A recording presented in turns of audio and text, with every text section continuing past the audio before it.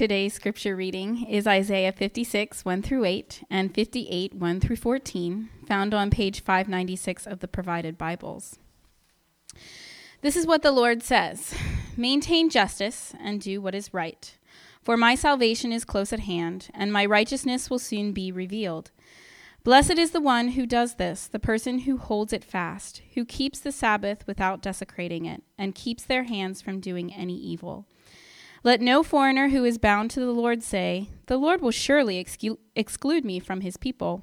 And let no eunuch complain, 'I am only a dry tree.' For this is what the Lord says: to the eunuchs who keep my Sabbaths, who choose what pleases me and hold fast to my covenant, to them I will give within my temple and its walls a memorial and a name, better than sons and daughters. I will give them an everlasting name that will endure forever. And foreigners who bind themselves to the Lord to minister to him, to love the name of the Lord, and to keep his servants, all who keep the Sabbath without desecrating it, and who hold fast to my covenant, these I will bring to my holy mountain, and give them joy in my house of prayer. Their burnt offerings and sacrifices will be accepted on my altar, for my house will be called a house of prayer for all nations. The sovereign Lord declares, he who gathers the exiles of Israel, I will gather still others to them, besides those already gathered." 58, 1 through 14. "Shout it aloud, do not hold back. Raise your voice like a trumpet. Declare to my people their rebellion, and to the descendants of Jacob their sins. For day after day they seek me out. They seem eager to know my ways, as if they were a nation that does what is right and has not forsaken the commands of its God. They ask me for just decisions, and seem eager for God to come near them. Why have we fasted, they say, and you have not seen it? Why have we humbled ourselves, and you have not noticed? Yet on the day of your fasting, you do as you please and exploit all your workers. Your fasting ends in quarreling and strife, and in striking each other with wicked fists. You cannot fast as you do today and expect your voice to be heard on high. Is this the kind of fast I have chosen, only a day for people to humble themselves? Is it only for bowing one's head like a reed and for lying in sackcloth and ashes? Is that what you call a fast, a day acceptable to the Lord? Is not this the kind of fasting I have chosen, to loose the chains of injustice and untie the cords of the yoke, to set the oppressed free and break every yoke? Is it not to share your food with the hungry, and to provide the poor wanderer with shelter, when you see the naked, to clothe them, and not to turn away from your own flesh and blood? Then your light will break forth like the dawn, and your healing will quickly appear. Then your righteousness will go before you, and the glory of the Lord will be your rear guard. Then you will call, and the Lord will answer. You will cry for help, and he will say, 'Here am I.' If you do away with the yoke of oppression, with the pointing finger and malicious talk, and if you spend yourselves in behalf of the hungry and satisfy the needs of the oppressed, then your light will rise in the darkness, and your night will become like the noonday. The Lord will guide you always. He will satisfy your needs in a sun-scorched land and strengthen your frame. You will be like a well-watered garden, like a spring whose waters never fail. Your people will rebuild the ancient ruins and will raise up the age-old foundations. You will be called repairer of broken walls, restorer of streets with dwellings. If you keep your feet from breaking the Sabbath and from doing as you please on my holy day, if you call the Sabbath a delight and the Lord's holy day honorable, and if you honor it by not going your own way and not doing as you please or speaking idle words, then you will find your joy in the Lord. And I will cause you to ride in triumph on the heights of the land and to feast on the inheritance of your father Jacob." This is the word of God. Well, maybe you remember the story in the gospel accounts of where Jesus is teaching a crowd and his mother and brothers show up, and word gets from them through the crowd to Jesus that they are standing on the outside. They want to speak with him, and they sort of assume, it seems, that they who are on the outside in that situation ought to have a direct line to the inside with Jesus. And you, the reader of that story, sort of expects Jesus, once word gets through to him, to give them that direct line to the inside with Jesus. You expect him to say, hey guys, mom's here. We'll finish this later. See you later. The family's here. And he doesn't say that, though. What he says instead, essentially, is, what are you talking about? My family's already here. Pointing to his disciples, Jesus said, here are my mother and my brothers. Whoever does the will of my Father in heaven is my brother and sister and mother. And what he's saying there essentially is that being a part of Jesus' family isn't about bloodline, it's about obedience. And he's not saying that the way you get into being a child of God is earning that status by your obedience, but by the way you distinguish who's part of the family of God and who isn't, and who is a child of God and who isn't, is by looking at the lives of those people. And the lives characterized by obedience to the will of God are the lives of God's people, are those who are part of God's family. Being a part of God's family isn't about having a general family tie or some kind of generic association to Jesus, but it's about following after him as Lord and Savior and living by his law. In John chapter 8, we hear another story where Jesus is talking with the Jewish leaders, and they claim Abraham as their father in defense of their own status as the people of God. And Jesus tells them, challenging that, he says, if you were Abraham's children, if you were really the true people of God, then you would do what Abraham did. You see, he's saying essentially the same thing in that incident as in the previous one. Because someone's status as God's people doesn't depend upon heredity or ethnicity, but it depends upon character, inner character, a life that reflects the goodness and love and righteousness and compassion of God. That if God is our Father, then no matter what color our skin or language we speak or who our parents are or where we're from, if God is our Father and we are his children, then we reflect the family likeness by our lives. James said in James chapter 2 that faith which does not evidence itself in a transformed life and in deeds of love is a dead faith that can't save us. Because faith, true, real faith, always expresses itself. It expresses itself in a life of love and obedience. And an empty faith doesn't do that. An empty faith expresses itself in empty religious formalism that covers over self-serving actions. But genuine faith expresses itself in heartfelt obedience to God and in radical love towards neighbor. And that's, I think, what Isaiah is addressing here in chapters 56, 57, and 58. We didn't read all of that, but we're going to, as we've done in the past, we're going to try to cover the main sort of flow of thought in all those chapters and then look a little more in depth to the parts that we read. In Isaiah chapter 55, which we looked at last week, he's just talked about how the offer of salvation can't be bought. God's love and salvation can't be earned by our performance, by our good works, but it can only be received by sinners who have no works to offer that are good enough for God to reward with his love and salvation. Because, see, God's grace is too valuable to ever be bought. But the good news is God gives it away in abundance for free. We talked about that last week. And after reading chapters 54 and 55, one writer, as I was studying these chapters, one writer writes this: after you read chapter 55, you think, well, what else needs to be said, right? That's a pretty grand conclusion, this abundant offer of God's free, generous grace that he gives away for free to people who, that's such good news because they have no money to buy it for themselves. He gives it for free to any who will come to receive it. What great news, right? What more needs to be said? Well, there is something more, apparently, that Isaiah thought there needs to be said because he keeps going, right? He doesn't end after chapter 55. And Isaiah thought, and apparently God, Holy Spirit who's inspiring, thought that more needed to be said. And he starts right off in chapter 56, verse 1, saying some of that which he thought still needed to be said. Maintain justice and do what is right. And then verse 2, blessed is the one who does this. And you see, what he's essentially saying is that though God's grace is free, God's grace always does something in our lives.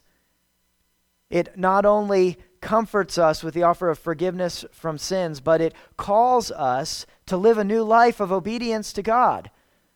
It not only forgives us of our sin and guilt before a holy God, but it empowers us to live out the righteousness that God's own character is characterized by, and which God calls us as his people to live out. It's not just a forgiving grace, it's an empowering, strengthening grace that has the power to transform a life. And now, we never attain to any kind of or anywhere near perfection in this life. But what the promise of the gospel is not just that it forgives our sins. I mean, it sounds wrong to say just when you're talking about forgiveness of sins. But it's true. It's not just that it forgives our sins, but that the gospel of God's grace also empowers us to live a life of service and obedience that is pleasing to God. We don't do that perfectly, but we do it genuinely as God's people who are empowered by his indwelling Holy Spirit. He's saying essentially the same thing that Martin Luther famously said, we're saved through faith alone, but the faith by which we're saved is never alone. It evidences itself. It evidences its genuine and real presence in a life through the good works that flow out of it as a response to the salvation that we've been freely given. And that's an important part of the Christian life. That's an important part of the gospel, as we see as Isaiah unpacks this in these chapters. See, real faith shows itself by a life that's changed, by a life that reflects God's character, by a life that by grace learns to obey God, and by a life that by grace delights in obeying God, a life that in gratitude for being redeemed and being given God's great love so freely offers itself in response to a life of service towards God and a life of love towards others. And this can only happen by God's promise to make us people who are righteous and holy by that very same grace by which he forgives. You see, part of what Isaiah has been saying is that God chose a people for himself so that the whole world would come to know who he is and would come to see his character and his glory, that his people, as we've seen in the book of Isaiah, would be God's witnesses to the world, that by their lives witness to the goodness of God. But the whole world can only come to know God so long as God's people rightly represent him. And that's what this section is encouraging and calling God's people to do, to rightly represent God's righteous, holy, compassionate character by the way they live. Specifically, there's two things that this section of Isaiah shows. Chapters 56 and 57 shows first who the true people of God are and who they aren't. And then chapter 58 shows us, second, what the lives of the true people of God look like and what they don't. So we see who the true people of God are and who they aren't, and what the lives of the true people of God look like and what they don't. Those are the two things we're going to look at. So first, chapters 56 and 57 shows who the true people of God are and who they aren't. And he does this by contrasting two groups of people. In the one group, he puts foreigners and eunuchs, and in the other group, he puts Israelites. And he contrasts these groups by showing that these foreigners and eunuchs, if they are obedient ones, are more the true people of God than Israelites if they are disobedient ones.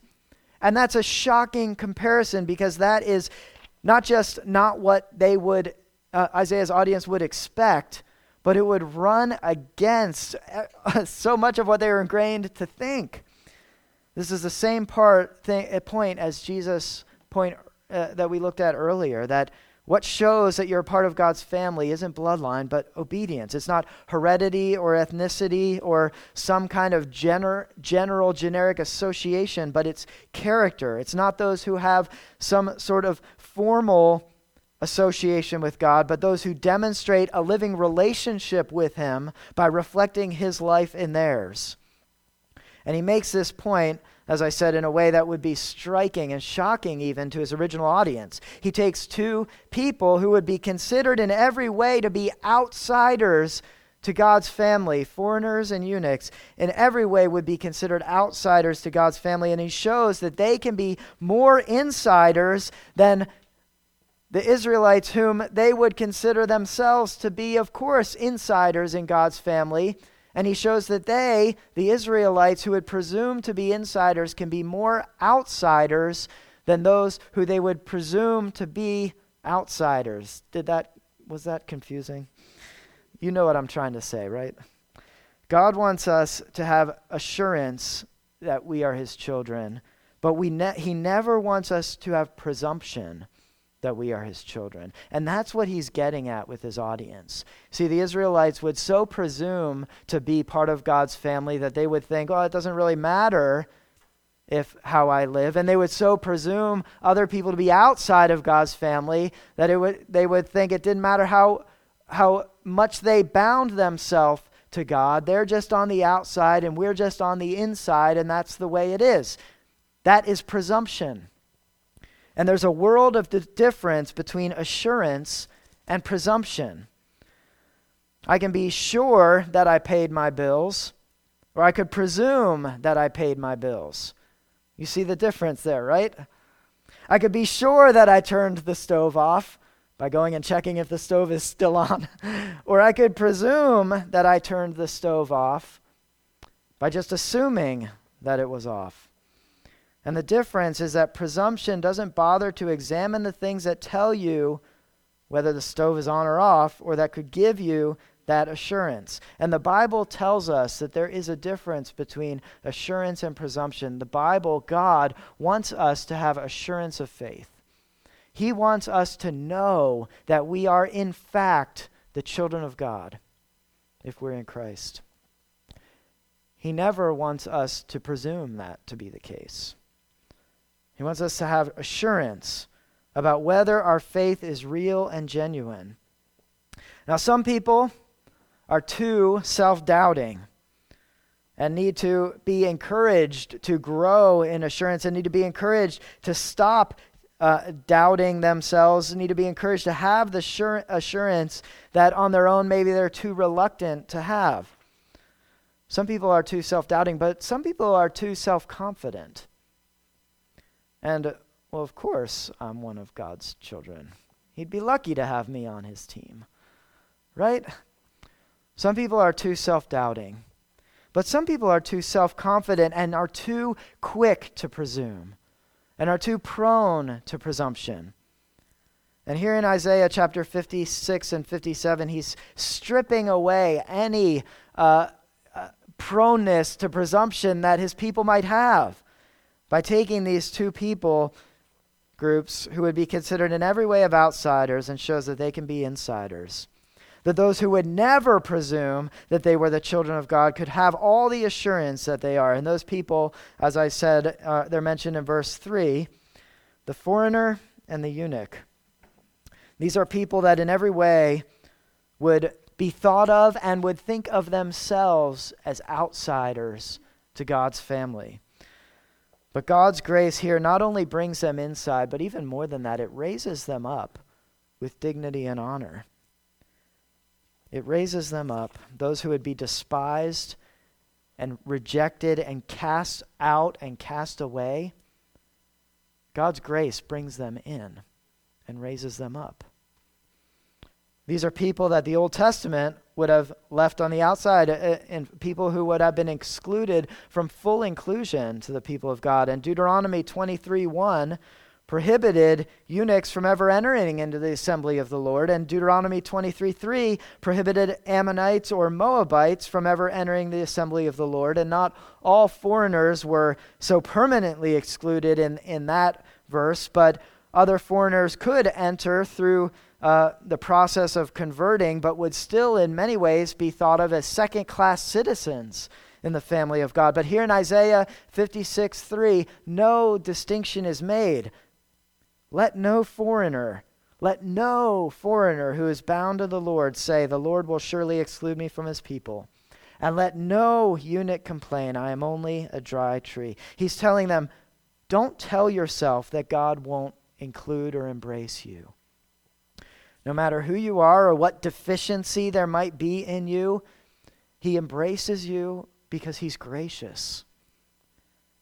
And the particular thing about these foreigners and eunuchs is that they have received the grace of God and so committed their lives to God in response. See, he's not just saying that any foreigner is included or embraced. He's saying that those particular foreigners who have committed their lives to God and bound themselves to him, they can expect God's embrace. They can expect to be brought in as full insiders in the family of God, full members of the family of God, first-class citizens in the family of God. No matter what else about them in their lives would be tempted to cause them to count themselves out, or would tempt others to want to exclude or despise or look down on them. And in 56:4-5, he then addresses the eunuch. To those eunuchs who keep my Sabbaths, who choose what please me, and hold fast to my covenant, to them I will give within my temple and its walls a memorial and a name better than sons and daughters. I will give them an everlasting name that will endure forever. You see, these are those who have kept God's law, who have chosen what pleases God, who have held and bound themselves to the covenant of God. What matters isn't their outward condition, but what matters is their heart before God. And that's just as true for us. These people that God is describing, they're embraced as part of the family of God because they have bound themselves to him, because their heart is right before God. They love what he loves. They hate what he hates. They want what he wants. They obey him and give their lives to him. And he promises them something here in these verses I just read that would be particularly relevant to them, to someone who would die childless and so whose name wouldn't be preserved and passed on in the normal way in history. He promises to that person a name that would last forever. He promises something better than just the ability to preserve a name in the ordinary earthly way of having children. He promises them that their name will live on for eternity because they would live on forever as God's children in God's house. One writer puts it this way, that if Christ has your heart, God says he'll give you a place in his home better than those born there who don't treat Christ as their everything. So come on in. To God, being an insider is no guarantee, and being an outsider is no obstacle. If you remember the Ethiopian eunuch from Acts chapter 8, he's a symbol of this. That though he certainly would have died childless, by virtue of his faith in Jesus, we still know who he is today. And that's a small picture of what God is promising here. Because, see, those that the world forgets, God doesn't forget, but shares his eternity with them. And in chapter 56, verse 6, he then addresses the foreigner. And foreigners who bind themselves to the Lord, to minister to him, to love the name of the Lord and be his servants, all who keep the Sabbath without desecrating it, and who hold fast to my covenant, these I will bring to my holy mountain, and give them joy in my house of prayer. Their burnt offerings and sacrifices will be accepted on my altar, for my house will be called a house of prayer for all nations. And this is the same promise to these foreigners, that their worship would be accepted by God because they would be included into the true people of God. Not left out because of their heredity or ethnicity, but included because of their faith, their genuine faith that expresses itself in love and loyalty to God. They would be more the true people of God than those of the nation of Israel, who didn't do God's will. And that's what he contrasts with these two groups of people. He takes two people, as I mentioned, who would be considered in every way as outsiders to God's family, and he shows that they can be insiders. And he takes those who would presume that they were insiders in God's family, and he shows that they can be outsiders. Because in the rest of chapter 56 and then in chapter 57, he then goes on to describe the nation of Israel. And he describes them as blind, as rebellious, and as unrighteous. And it's not just that these foreigners would be allowed to come into God's presence, but that God himself would bring them, we see in verse 7, chapter 56, and that God himself would gather them. And this was always God's intention. And the reason he had called his people to separate themselves from the other nations, the reason he had called his people in the Old Testament to separate themselves from the world around them was so that they could keep from becoming like the world, so that they had something to call the world out of and call the world to. But here in chapter 57, you see the problem is that this Israel, this nation of Israel, had become just like the world around them. And you see, if the church, if it fails to be distinct and different from the world around us, then we fail because we have nothing to call the world to. But the church can fail just as much if we are distinct from the world, but fail to go out into the world and call the world to itself and to what it represents. If we remain totally separate from the world and effectively shut the world out, rather than as God himself does, going to it to call the world to God's grace. And this is the very attitude that Jesus had. In John chapter 2, in fact, you may remember, and in the gospel accounts, Jesus quotes from Isaiah chapter 56. He quotes from verse 7, "For my house will be called a house of prayer for all nations." You remember when Jesus quotes that in the gospel accounts. It's when Jesus goes to the temple and he encounters money changers doing their buying and selling and exchanging of money in the temple courts. In the temple courts, or the court of Gentiles, the place in the temple where foreigners could worship. These money changers were crowding them out of the one space they could be. And Jesus got really mad when people crowded out the outsiders rather than making room for them. He got really mad, remember? He flipped tables, he made a whip, and drove people out. Wouldn't it be great if we as a church, if we were a church that was more concerned with making room for those who are on the outside rather than crowding them out or just focusing on the fact that I'm on the inside? That's a very difficult shift to make. It requires a lot of moving outside of myself. It requires a lot of seeing the needs around me. It requires a lot of faith and stepping out in faith. But it's a great thing to do because it reflects the grace of God that came to us when we were on the outside. See, a true child of God knows what it's like to have once been on the outside, but to have been brought in by God's grace. And so a true child of God ought to have compassion and move out in compassion to do the same thing, to see those who are on the outside and to think, how can I, instead of just remaining on the inside or stiff-arming people who are on the outside, how can I move out in compassion towards those who are on the outside and seek to bring them in?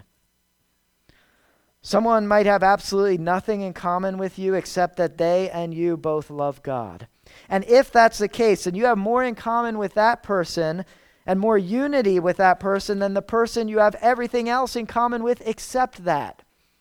Because that person is your brother or sister in Jesus.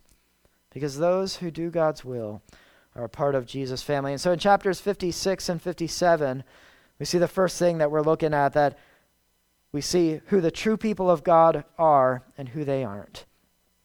In chapter 58, we see what the lives of the true people of God look like and what they don't. And we see in this chapter 58, that the lives of God's people are marked by the character of God. And we see what the lives of God's true people don't look like. The lives of God's people don't look like is a life marked by empty religious formalism. Empty religious going through the motions. That is not what the lives of God's true people look like. In verse 1 through 5 of chapter 58, Isaiah describes empty, false religion. And this false religion takes the form of empty, superficial formalism. Religion that is just superficial, that is just outward only, with no heart engagement and no character transformation. Religion that doesn't come from the heart of the worshiper in any way. He describes people who are just going through the motions of religious activity at best. And actually at worst, he describes people thinking that by their religious activities, with no heart engagement, they can manipulate God, even though their hearts are far from him. In verse 2 of chapter 58, we see that they think they are seeking God. But in verse 3, Isaiah tells us that they do as they please. They seek not God's will and God's desires. They seek their own will and their own desires. They just do as they please. And we see in verse 2 that they look like they're a nation that does what is right, but they only look like a nation that does what is right. When viewed at from the distance, they're going through all the right motions, but when God comes and looks underneath the surface of that, he sees that it's empty, and he condemns it as just empty, false religion. There's not much that's more ugly. There are things maybe, but there's not much that's more ugly than going to church and acting like a pious person on the outside, but then in everyday life, hating all the things that God hates and hating all the things that God loves and loving all the things that God hates. Then, going to church, acting like a pious person, and then casting God out of life all the rest of the days of the week. And people see things like this, I think, and say something like, see, Christianity is not about rules, but it's about a relationship with God. But I don't think that's what Isaiah is saying here, because later on, we already saw that he, in chapter 56, that he embraces the foreigner and the eunuch who keep his Sabbaths, who follow the laws of God. And later on in chapter 58, he does the same thing. Isaiah here isn't just throwing any activity of religion out the window. But the problem here was that they took up the rules of the relationship without any actual engagement in a relationship with God. And the solution to that isn't to get rid of the rules, but to see them as the right expression of a relationship with God. What kind of relationship do you have left if there's no rules that govern the interacting of that relationship? Nothing. Every relationship has rules that govern what that relationship means and how each person in that relationship relates to the other. But what Isaiah here is criticizing and condemning is that they've taken up the rules without any heart engagement to God. And the problem isn't that they're fasting. The problem isn't Sabbath keeping. The problem is empty formalism, because at the end of the chapter, as I mentioned, he talks about true Sabbath keeping. And in chapter 56, verse 2, he says, "Blessed is the one who keeps the Sabbath without desecrating it, and keeps their hands from doing any evil." See, isn't it interesting that he holds that odd pair together, not doing any evil on the one hand and keeping God's Sabbath on the other? He holds those things together. He joins together the specific laws of obedience to God with the general And you see, God's specific rules are the specific outworkings of his general law of love. How do we love God and love one another? We do it by keeping God's commands, which tell us how to love God and love one another. What is the aim of keeping God's commands? It's loving God and neighbor. How do we live in relationship with God? We take up the obligations of love that govern that relationship. The problem isn't the commands of God.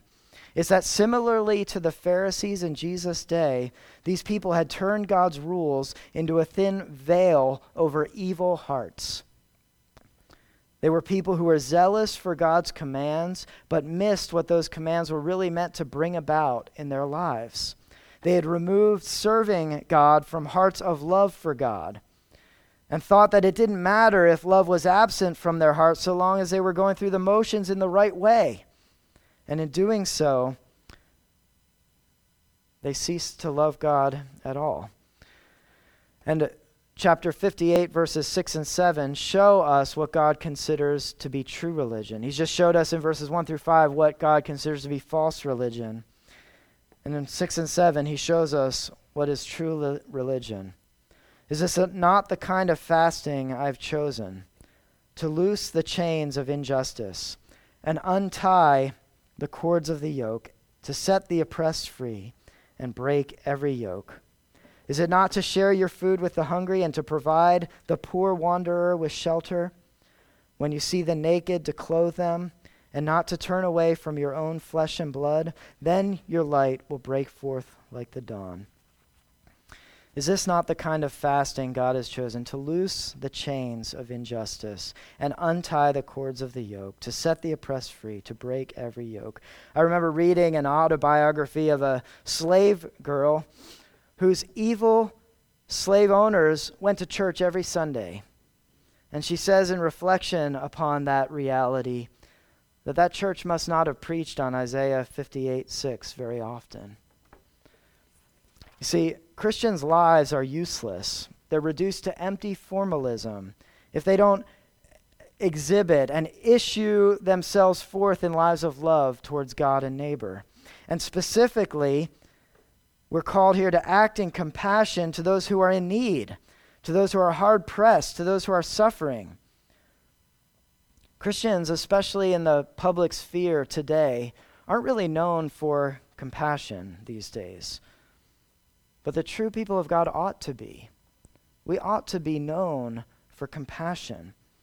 And this doesn't mean that we can or will right every wrong in our evil, fallen world, and it doesn't mean we need to single-handedly change the landscape of society or the climate of our culture, but it does mean that we ought to be aware of and find ways in our lives to act in mercy towards those around us, however small those ways might be. And we ought to be able to honestly reflect on our blind spots and ought to be able to more fully engage ourselves in responding to the needs around us in ways that God has given us opportunity and ability. Because as we talked about before, just like a true Christian ought to know what it meant to be an outsider brought in by grace, so we ought to know what it means to be needy, but to be shown mercy and compassion, because that's what the gospel is all about. That in our desperate need, God moved in mercy and compassion towards us.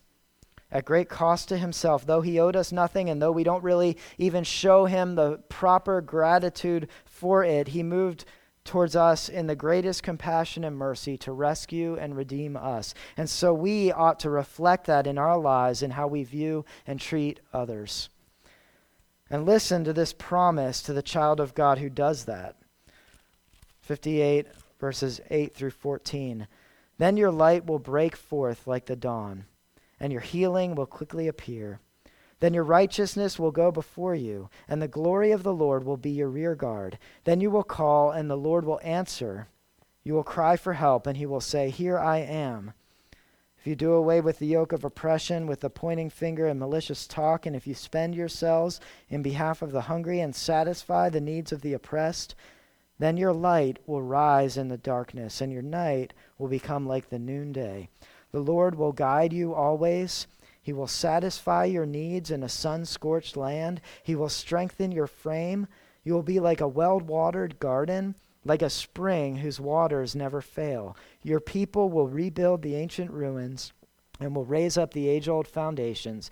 You will be called repairer of broken walls, restorer of streets with dwellings. Those are some pretty extravagant promises that God gives to the person who pours themselves out in service and love towards others. God promises here, I'll take care of you if you do that. You see, one of the reasons we don't want to do that is because we worry, we feel that we need to protect ourselves. It's hard to act in compassion. It's costly to do justice and mercy to others. And we often don't want to do that because of self-protection. We need to keep what's ours, or we need to get ahead for ourselves. But God promises to take care of you when you pour yourself out in service to other people. He says you'll be called repairer of broken walls, restorer of streets with dwellings. And of course it's God who does the repairing, but he uses his people to do it. One person wrote this, we can't do it apart from God, but God won't do it apart from us.